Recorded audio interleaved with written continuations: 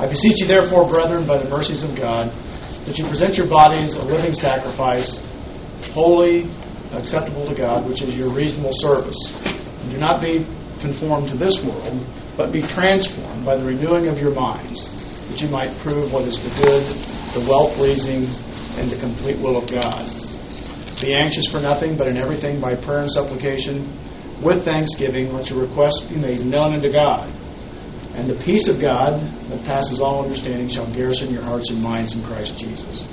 For He's not given us a spirit of fear, but of power and love and a sound mind. We have a few seconds for spiritual preparation. This is your opportunity for confession of sins, or simply adjusting from the day to our focus on what is going to be communicated tonight by our speaker, Jim Myers. So let's take a few seconds, bowing your heads and closing your eyes, and then I'll open us in prayer.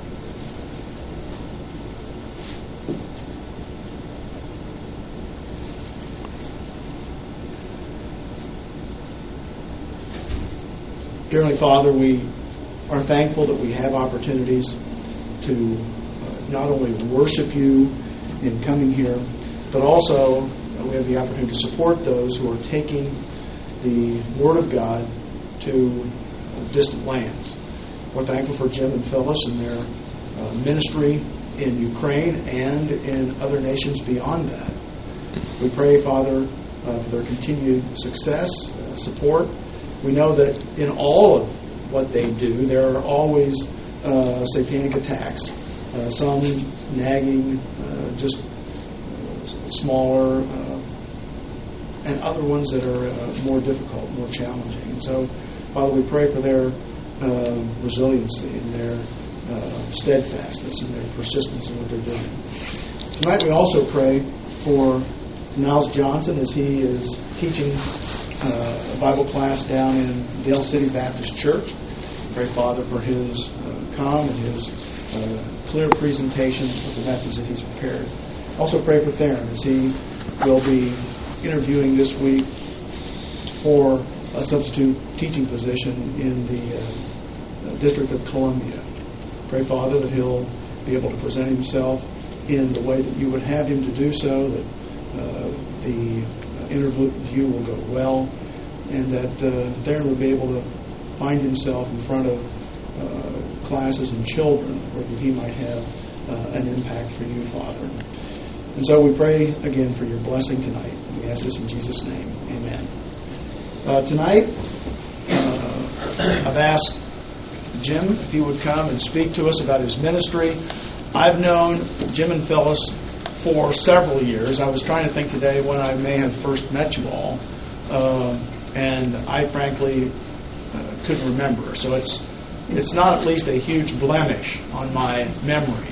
But I've known them for quite a while. I had the opportunity to go to the Ukraine, Kyiv, I think it's just pronounced there, and spend, I think, in the vicinity of 10 days at a children's camp.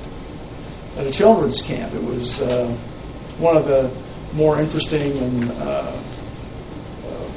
I think fulfilling experiences of my life, because I went over as the leader of the team and thought that I would be helping the teachers of the various groups. Well, come to find out, we didn't have enough teachers, so I was asked to teach as well, which was fine. So I thought I'd probably be teaching the older group. Some of them were near their teens. And I was looking forward to that and found out that, no, we had all those positions filled. The ones we didn't have filled was the ones that were still crawling around on the ground. Well, they weren't crawling around on the ground. But they were the youngest group. And so there I was on hands and knees in front of the group out in our in the areas wherever we were teaching the class. And I was giving the Bible stories and had a translator.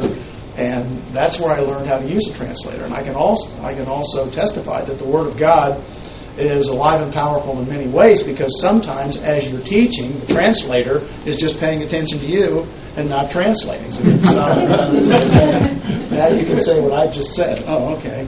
So it was a wonderful experience. But You're not here tonight to hear from me. Jim, would you please come and minister to us?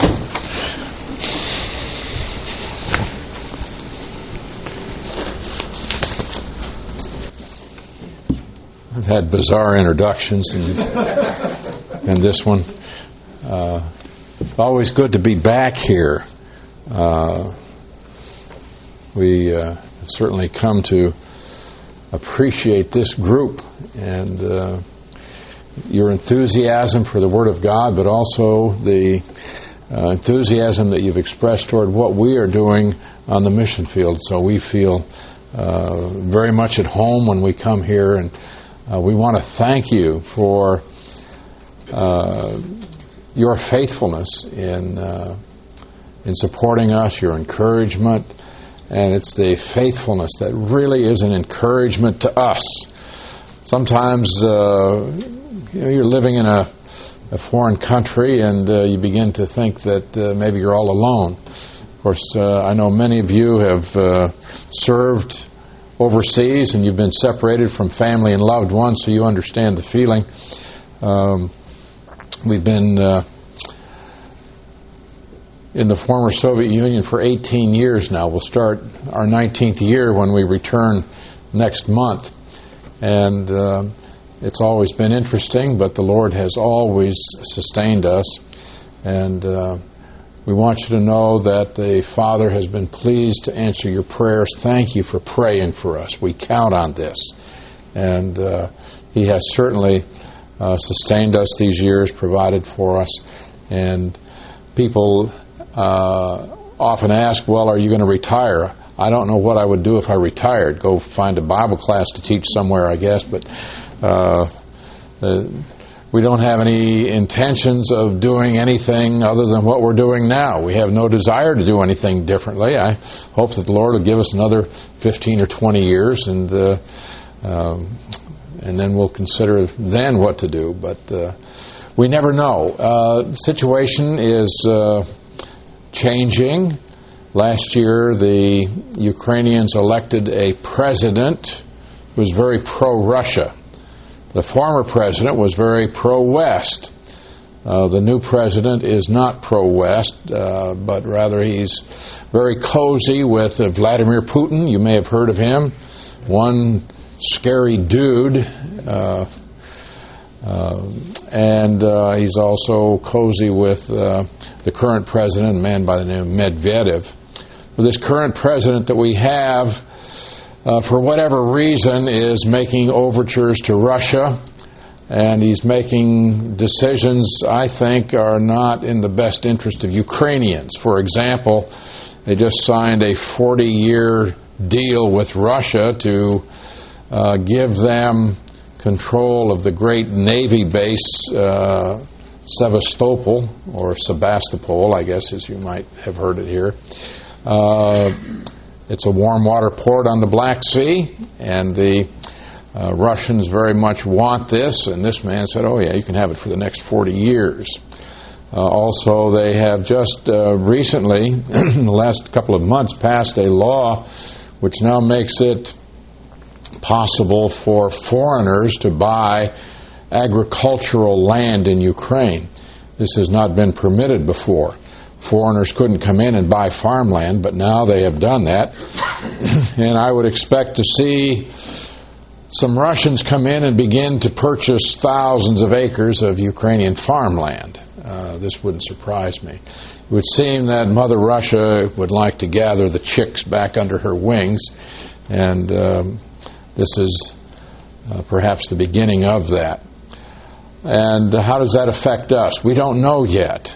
But I'll tell you what happened in Russia, that they have virtually been able to squeeze out Western missionaries, American missionaries who went to Russia and established ministries there. Many of them have had to leave Russia. And the way that they did it was very easy. They simply denied them visas. You can get a visa for 30 days. You can go into Russia for 30 days. Then you have to leave for some period of time. Maybe 30 days, maybe 90 days. And then they'll let you come back again. But it's very difficult to sustain a ministry if you have to leave the country every 30 days and remain out of the country for 1 month or longer. And so many of the mission agencies that had offices in Moscow have had to leave. Many of them have come to Ukraine to establish an office there, and then they can go into Russia for their 30 days. Then they have a home base. They can come back to Ukraine, and that's what many of them are doing now. But they are now beginning to play with visas in Ukraine, and they've passed new laws, and we're not sure how they're going to interpret these laws. It's rather uneven at this point, but it's possible they will begin to move in the same direction that Russia did. We hope not. But they are playing games with the visas. It was interesting for Phyllis and me when we went to the airport on the 1st of June, and it's 5:30 in the morning, something like that, and we're going through passport control. We got up to the window, and they pulled us out of line and informed us that we were in the country illegally. Now, we're not. We have visas. They're valid visas. They said, oh no, you stayed in the country more than 90 days in a 6-month period.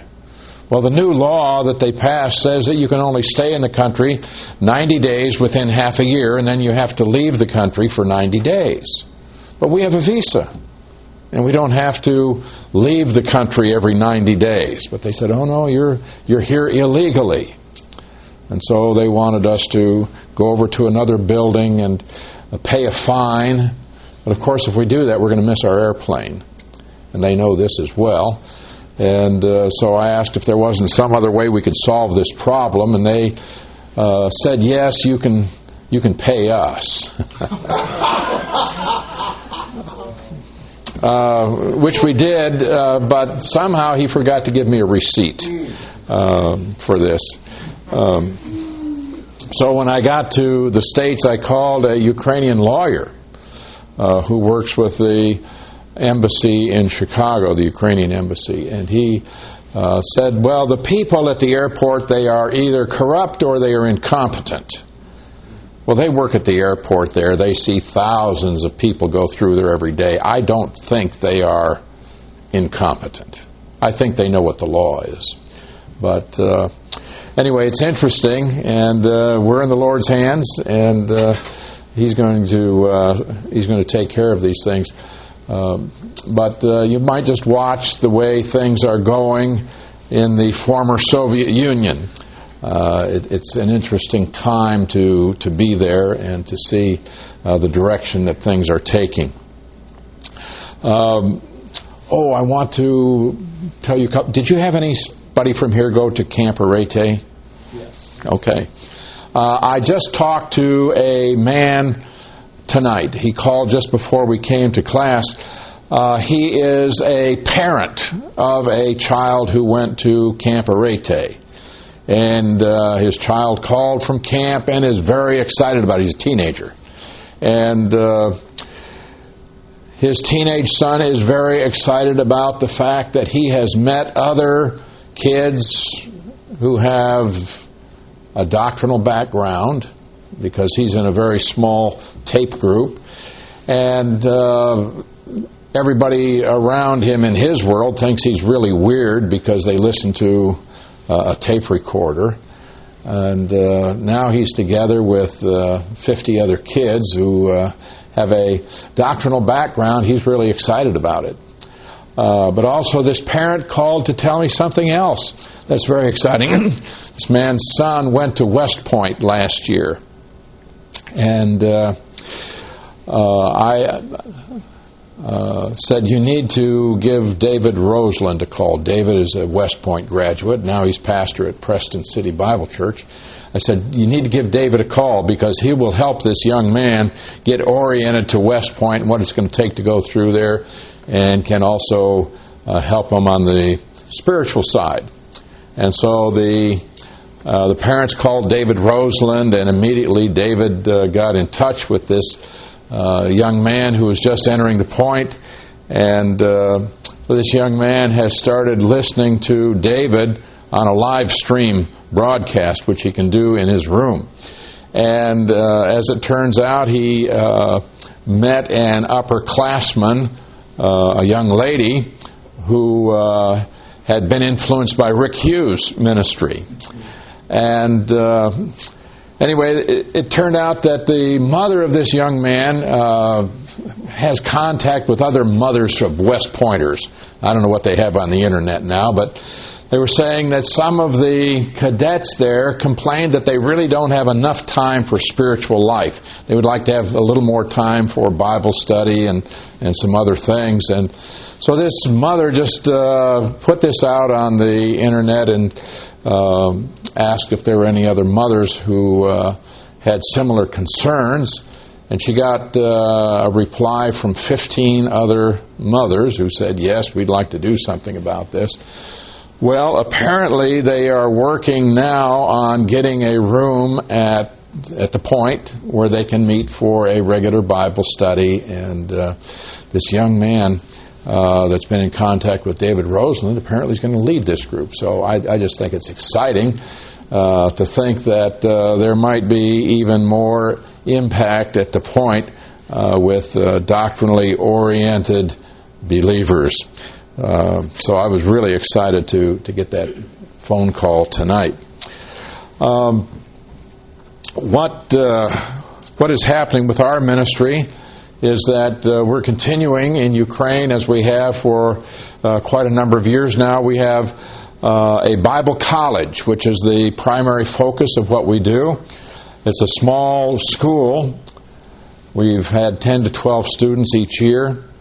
But it's a 2-year intensive program. We teach Greek and Hebrew, systematic theology. We survey all of the books of the Bible, and then we have exegetical studies of certain other books, and we teach hermeneutics and a number of other subjects for these students. And they start at 8:30 in the morning, and they go until 3 o'clock every afternoon, 4 days a week.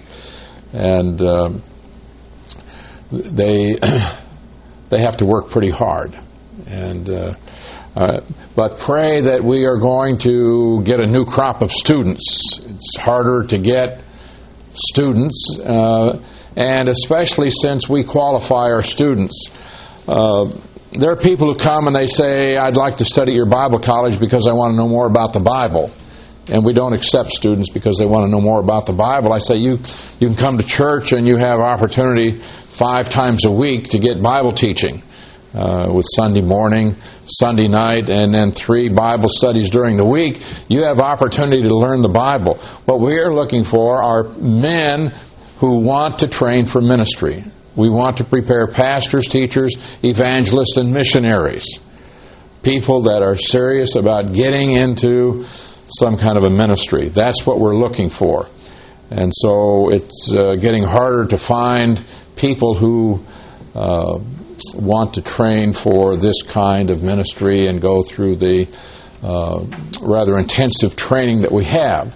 But I ask that you pray for new students who are really going to be serious about getting the kind of education we want to offer. Now, we have been so excited about our graduates over the past several years who have gone out and they have started their own ministries. They've planted churches. They've gone to work with various kinds of organizations doing youth ministry, children's ministry. We have one couple who has now gone to Turkey as missionaries. This is just exciting. They wanted to go to Iran because the man's wife has some family in Iran, and they wanted to go and have a ministry there, but they couldn't get visas to live there. They can go visit, but they can't live there. And so instead they went to Turkey, which is right next to Iran. But they went and they started doing evangelism in Turkey, and there were people that came to faith in Christ, and they started a small Bible study in their apartment, which they have now formed into a small church that meets in their apartment in the city of Antalya. And this last year, one of their converts came to study at our Bible school. So we're really thrilled to have a missionary couple in a Muslim country. Also, we have a young man who is Iranian. He was born in Tehran, and he came to Ukraine with many other Iranians back about 20 years ago, and they were granted asylum. They came as refugees, and Ali is this man's name. He came to faith in Christ when he got to Ukraine. He heard the gospel, and I think that the Lord brought many of these people out of Iran so they could hear the gospel in an environment where they were free to accept it, and then where they could study and learn and grow. And Ali wanted to find out about Christianity. He wanted to study the Bible. He became a student, and he started a church that is primarily ministering to Persians. He started a Persian church. They have their services in Farsi, which is the language of Iran. And as a result of what Ali has done, there are dozens and dozens of Muslims have come to faith in Christ. And for the first year when he started that church, he wanted me to come and teach a Bible class, which I was very glad to do. And we had a small group of men.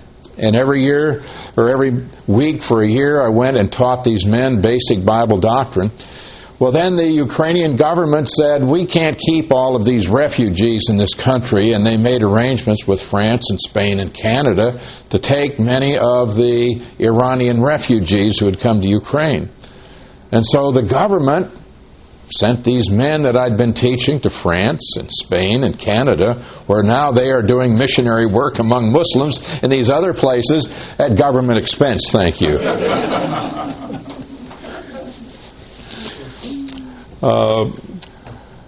We have many teaching opportunities in Ukraine, and I've traveled around to many cities in Ukraine where we'll teach seminary courses in different cities. There's a man by the name of Ron Minton. Do you know Ron? Used to be at the seminary here. And he's ministering in Ukraine right now. And he has set up a seminary course, and he'll go into a city and try to gather all of the local pastors together and offer them seminary training. And so he'll go into a city 2 or 3 times a year, and we'll teach 2 weeks at a time. And their courses will be from 6 o'clock until 10 o'clock at night, 5 days a week for 2 weeks.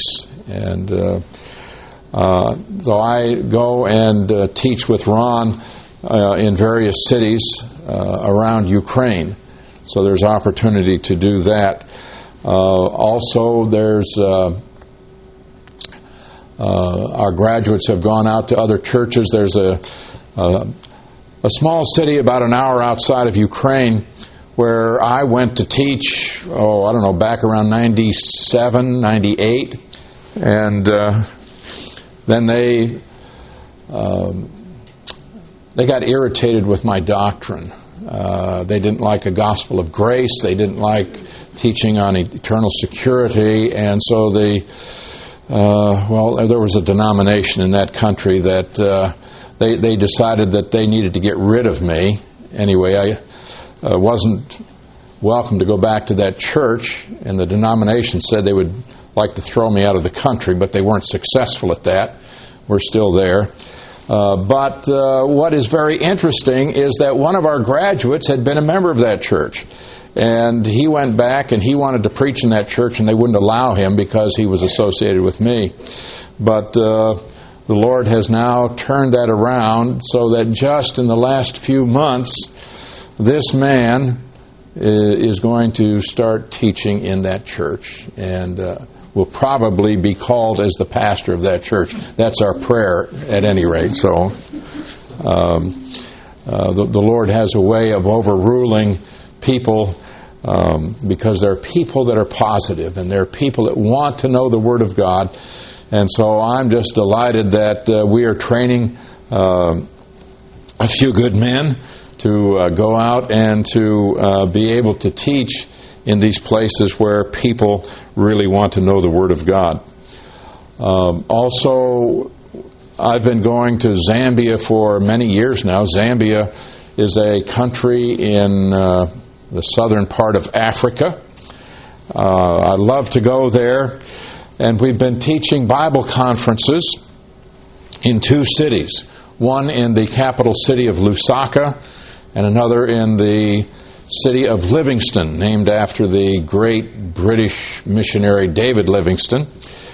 And these conferences, we've in the past had as many as 500 or 600 pastors and ministry leaders would come to these conferences that are usually 5 to 6 hours a day for a week. I'll do a conference in one city, and then I'll go and do the same conference in another city. And there are some men there that are really getting strong on learning and teaching the Word of God. What we've seen in Zambia is that millions and millions of these people are believers in Jesus. They love Jesus. They genuinely do. And they would love to know the Word of God, but there really hasn't been people go there and plant some roots and teach these people diligently, systematically, categorically. But the people are really hungry for the Word of God, and they're very open. Zambia is not like any of the nations around it. The nations around Zambia are infiltrated by the Muslims who are taking over the government and in many cases pushing out the Christians or killing the Christians. But Zambia, in the Constitution, it declares that they are a Christian nation, which says they are going to be governed on the basis of biblical principles. And because they are an avowed Christian nation, they have not allowed Islam access to public media. They can't, the Muslims can't get on the television, on the radio, and they can't do a lot of the things that they've done in other countries to promote their religion. Now, there are Muslims there, and they are trying. But Christianity is very strong in Zambia. Pray for Zambia that Christianity might grow, but also that these people will get the Word of God. There are millions of people. They're saved. They've been evangelized, but they haven't been taught. But as they hear the Word of God, they are excited about it. And so we have some men now that have really caught on, and we've been providing them with study materials, written materials, as well as audio materials from various pastors around America. And so we're seeing some progress there.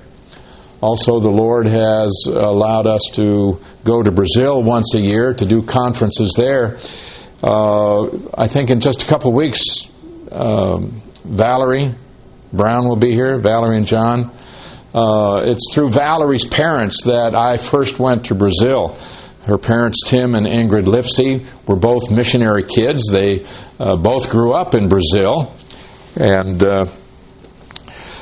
through Valerie's father, I received invitation to go to Brazil and to teach in many churches there. And, of course, Valerie's parents were killed in a bus crash a few years ago. But we're able to continue to go, and usually I'll go for 2 weeks. This last year they said next year we want you to come for 3 weeks. They want more teaching. They want another conference to be set up, and so we're pleased to be able to do that. Also in Kiev we have a church. It's called Word of God Church. That's where we put our emphasis, just as the college is called Word of God College. The church functions quite well without me. They don't need me, and I'm just delighted about this. Now, I love to preach, so I kind of keep my finger in that way, but we really believe that the function of a missionary is to train nationals so that they don't need outsiders any longer. And so we try to do this, get people trained so they don't need Americans, so that they don't need American teachers, so they don't need American money. And that's pretty hard over there in that economy. But Nevertheless, that is our goal. And so in the church, there are men who are trained. They do the Bible teaching. They take care of the administration. They take care of the needs of the people. And so they carry on very well without us. But we continue to work with the leaders of the church there. I meet with church leadership on a weekly basis, trying to continue to mentor them. The Bible college is not yet to the place where they can function without us, because they need teachers, and we don't have yet enough Ukrainians who can teach on that level. But I'm excited to report that last year we had 4 courses that were taught by Ukrainians, and I'm really pleased with this, and we want to continue to work with these men to develop them so that they continue to grow, and it would be our goal to see the college become independent, where they don't have to have Americans coming in all the time, because honestly the door might close for people from the West. The door might close so that we can't go back, and we want that ministry to carry on even if we can't go back. We've seen a lot of ministries. There were good ministries. People came in, they started something, they had a good ministry, but when the missionary left, the ministry folded because they simply hadn't trained the people how to do it for themselves. So we believe in the indigenous principle. That is, you train the nationals to do the work for themselves. Oh, I did have I was going to show you a map.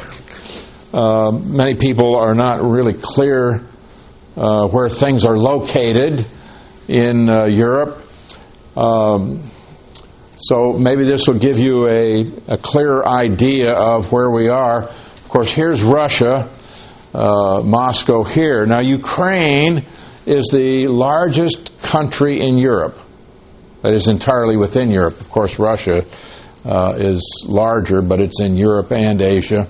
But Ukraine is about the size of Texas, largest country entirely in Europe. We are just to the east of Poland. Here is the country of Belarus. That's where we went when we first went over there. Here are the Baltic countries, Estonia, Latvia, Lithuania. This is Belarus. And here we are. Here's the city of Kiev, the capital. Right up here, about 75 miles north of Kiev, a tiny town called Chernobyl. We're only 75 miles from there, and we're still suffering the effect, not personally, but Ukraine is still suffering many of the effects from Kiev. Many of the people that still suffer from sickness related to radiation. The ground continues to be polluted with radiation, and of course it rains, and the water runs into the rivers and into the lakes, so we don't eat any fish from Ukraine. We like to eat fish, but we get it from the sea. So what we eat is frozen. Down here is the Black Sea. Right south of Ukraine, at the other side of the Black Sea, of course, is Turkey. And down here is where that big naval base is, Sevastopol. It's in the Black Sea. Also, for quite a number of years, I went to this tiny country here. It's called Moldova. Tiny sliver of a country. They have democracy there, and the people have elected a communist government. Go figure. Freely elected communist government. I don't understand, but that's what they have. But there is a dispensational seminary in the capital city of Chisinau there. So anyway, I just thought I'd put this up and give you an idea of where we are located. Just to the west, we share a border with Slovakia. Used to be Czechoslovakia under the Soviet Union, but now you have the Czech Republic and you have Slovakia, two separate countries. So that's where we are. Okay, have any questions about what we're doing? Yes?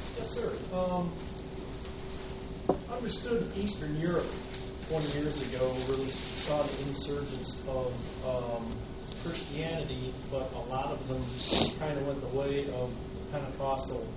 Is there a lot of, do you see a lot of that in Ukraine as well? Yes. Okay, what happened 20 years ago, and it was 20 years ago this year, actually, it'll be 20 years on Christmas. It was a great Christmas present in 1991. They pulled the flag down from the Kremlin, the hammer and sickle. And this opened up doors for people from the West to come into the Soviet Union. And many came in, but of course you have Baptists, but you have the Pentecostals, you have Jehovah's Witnesses and Mormons and so on. But it would seem that the people that are most aggressive in our day would be charismatic Pentecostal types. Under communism, there were only two denominations that survived in the Soviet Union, and they were the Baptists and the Pentecostals. All of the rest of the denominations left. So the Methodists, the Presbyterians, the Episcopalians, and so on, they all left or just disappeared. But the Baptists and the Pentecostals stood up to the communists and said, well, you can kill us, you can put us in prison, but we're still going to worship.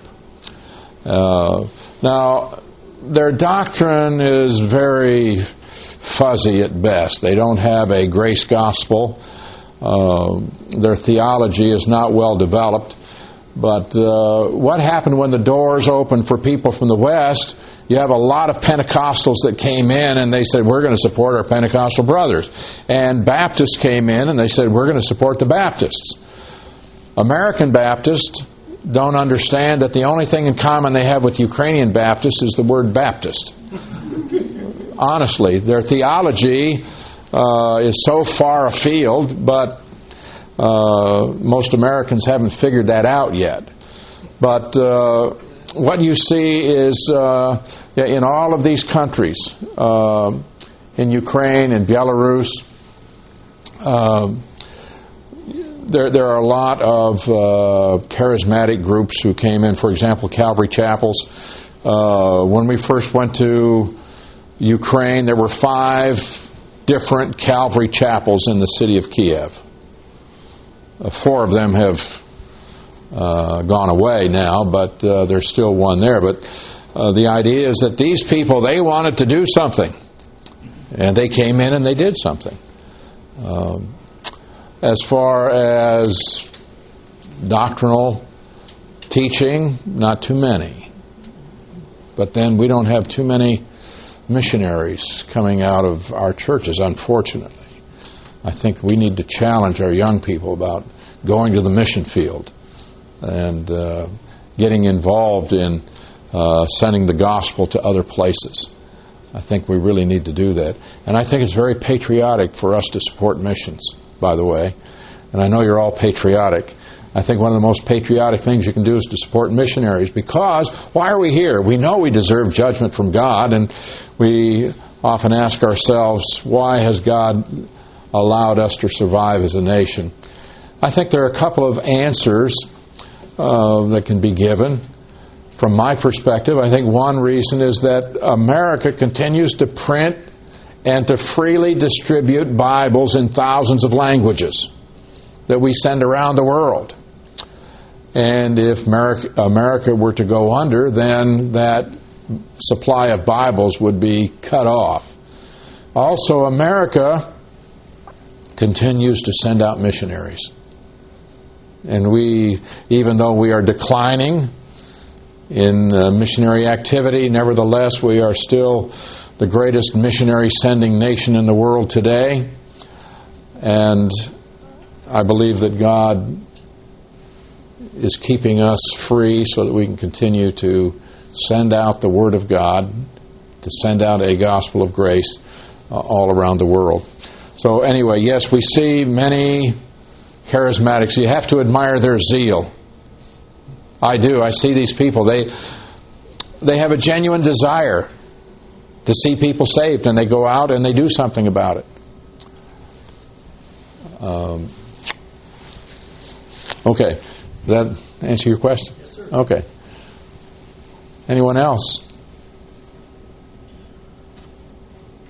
In Ukraine, other than finding students or Mhm. having students, what would you say maybe is your largest challenge, your most difficult challenge, whether it's something that's indigenous to Ukraine or the distance you are from the United States, or what might be one of your largest challenges?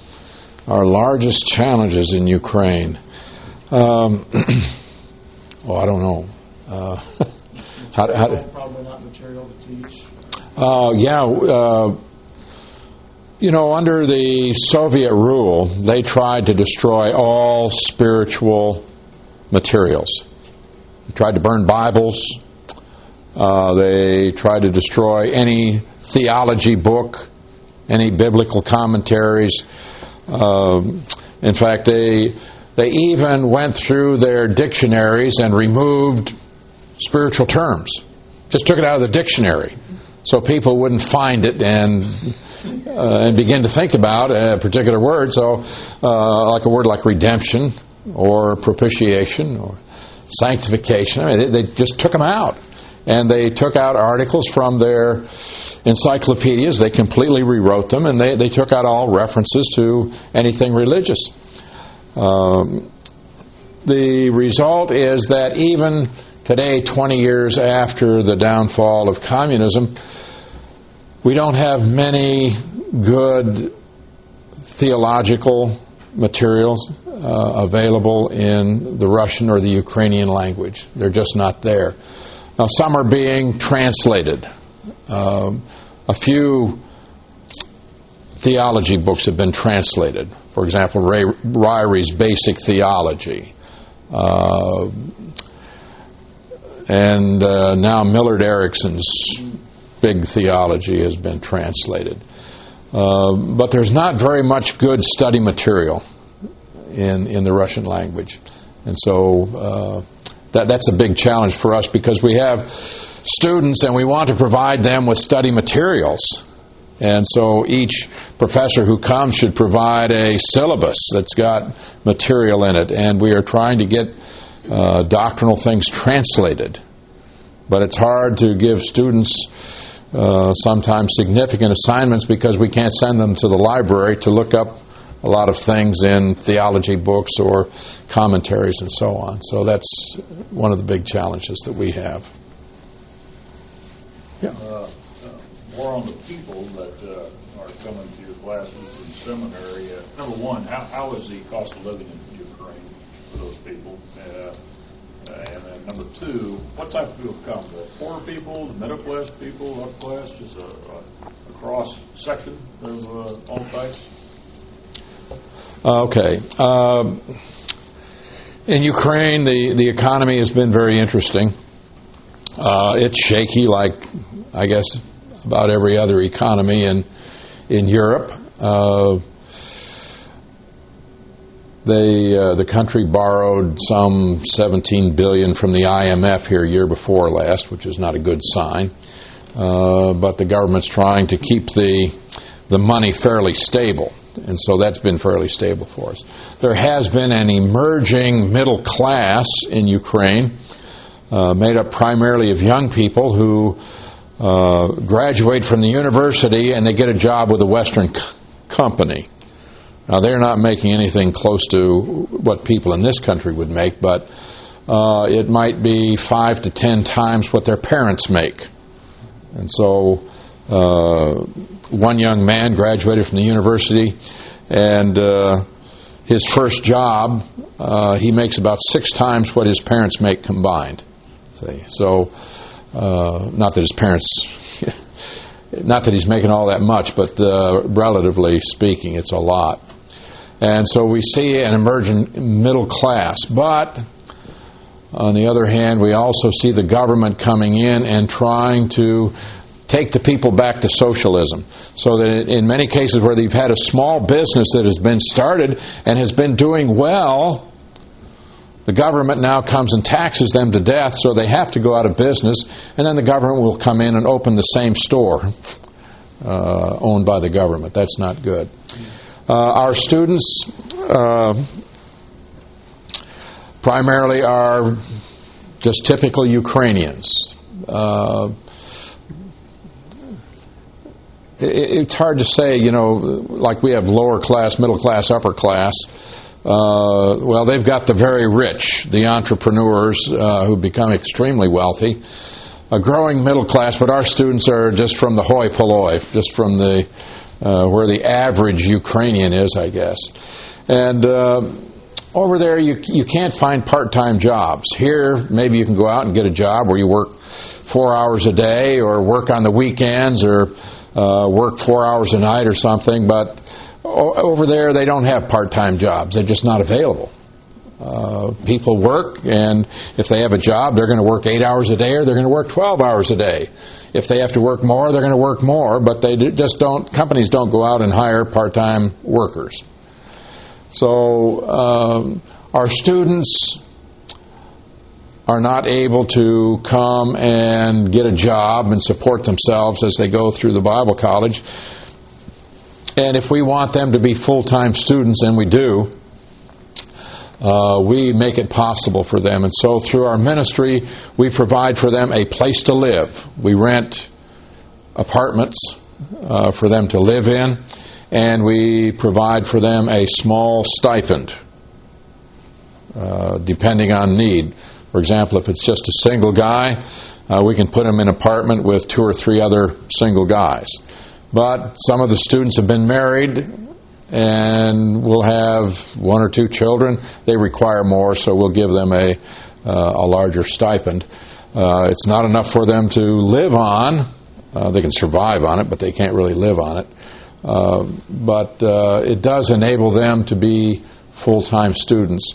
We also provide for them all books, study materials, and so on. So it's being provided to them on a grace basis.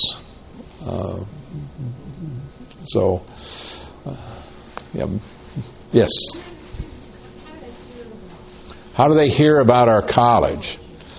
Some of it's word of mouth, which is, of course, the best advertising. The other is that we have a website for the college, and there are students that are finding us by getting on the internet and looking for Bible colleges in Ukraine or whatever it is they're searching for.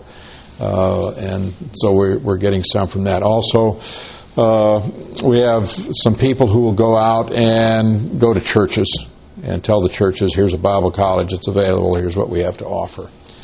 But it's getting harder for us to recruit students, even offering them, essentially room and board and free books. It's still not that easy to get students, particularly the ones that we want. Okay, Randy. When did the current president take office, and how long is his term? And what's the political climate there?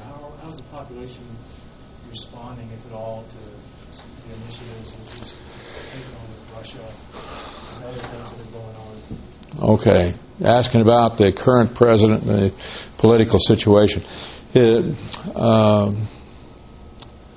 His name is Viktor Yanukovych. He was elected a year ago, March. His term is for 5 years. And then he'll be eligible for re-election at the end of those 5 years. The country of Ukraine, here you see this is a river, and it goes over here, and then it flows into the Black Sea down here. And it's the Dnieper River, one of the great rivers in Europe. It actually starts way up here in Russia. And in Ukraine, it sort of divides the country east and west. Let me see if I have another map here that we'll have. Yeah. Okay. See this river? Okay. And so the country is divided east and west, not just by the river, but also to a great extent politically. So that those in the east, you see the neighboring country is Russia. They tend to be pro-Russia. in the eastern side. And the people here, they want to speak Russian. They don't want to speak Ukrainian. Now, in the West, they are more influenced by the countries over here, Poland, Romania, Slovakia. And the western half of Ukraine tends to be more pro-Western. They want to speak Ukrainian and not Russian. They say, we're Ukrainian. We're not Russian. They don't like the Russians. And so the last election, where they elected this Yanukovych, he's from the East. And so he has he didn't actually get a majority of the votes, but he got enough to win. But it's primarily from people from this side of the country. And so the development of the politics right now seems to be that the eastern side is gaining dominance. Also, the major religion in Ukraine is Orthodoxy, Eastern Orthodoxy. You may have heard it called Greek Orthodox, but it goes back to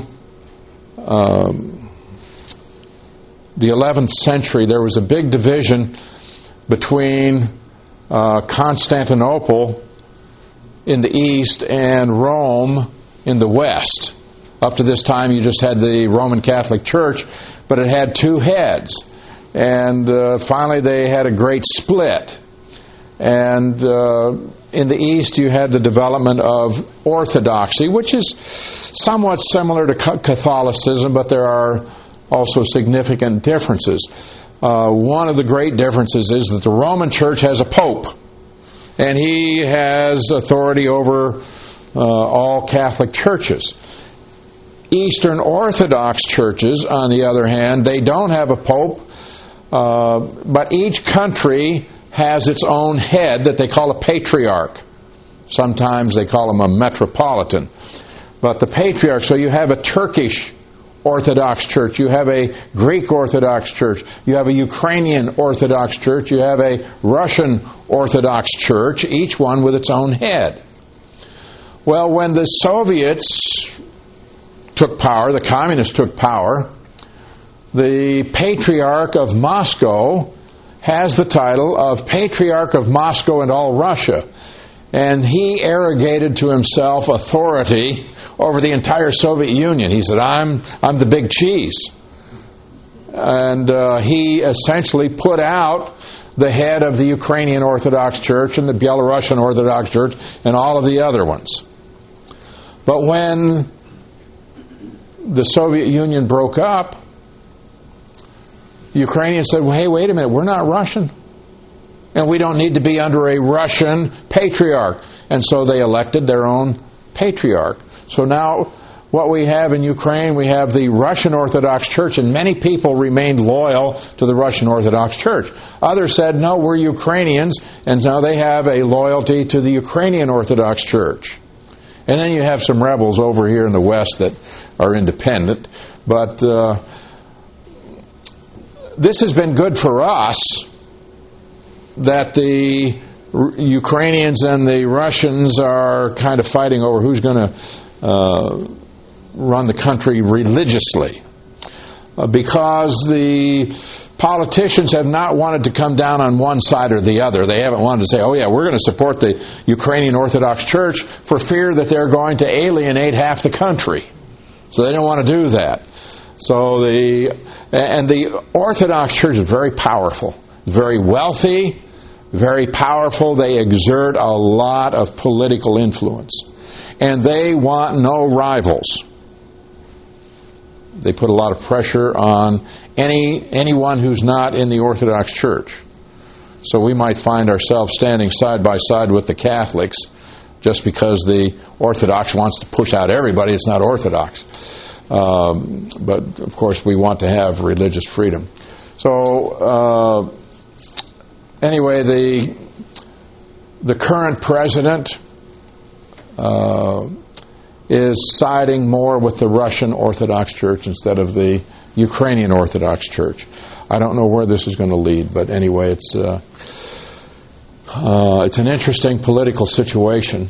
But it would seem that because of the control that's being exerted by the current president and the parliament, they have a unicameral legislature there, which means they don't have a House and a Senate. They just have one parliament, one body.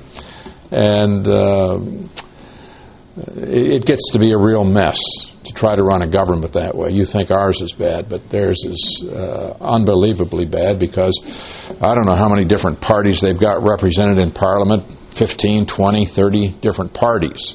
And if you want to do anything, you have to get a coalition. And sometimes it's pretty hard to get a coalition because you've got all these different parties who all want different things, and sometimes it's hard to get anything done, which is not necessarily a bad thing in government, but the current situation, though, is the president is strong, and he's pushing to get things done his way. So, anyway, I don't know where it'll go. It's in God's hands. All right, anyone else with a question? Again, thank you so much for encouraging us, for being faithful, for praying for us. We depend on that. And it's like you people are holding the rope on this end, and we need to know that somebody's holding the other end of the rope. So I just want to thank you so much.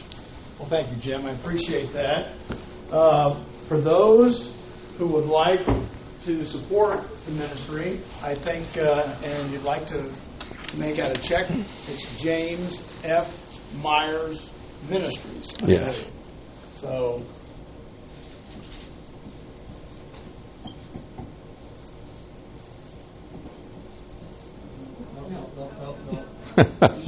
ERS, thank you. Well, you've misspelled your name all these years. I know.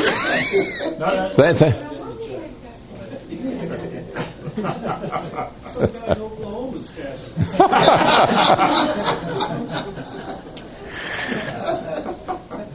Maybe that's the IRS problem. Could be. That could be it.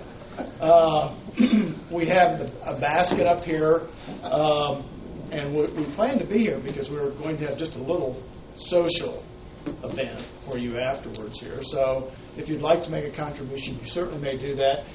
And if you came tonight and you're financially embarrassed, Scott tells me that we will continue to make a collection, or you may continue to contribute through Sunday. Of course, you can contribute really any and mail it or give it to us, and we'll make sure that they receive your contributions. But we would like to support Jim and Phyllis.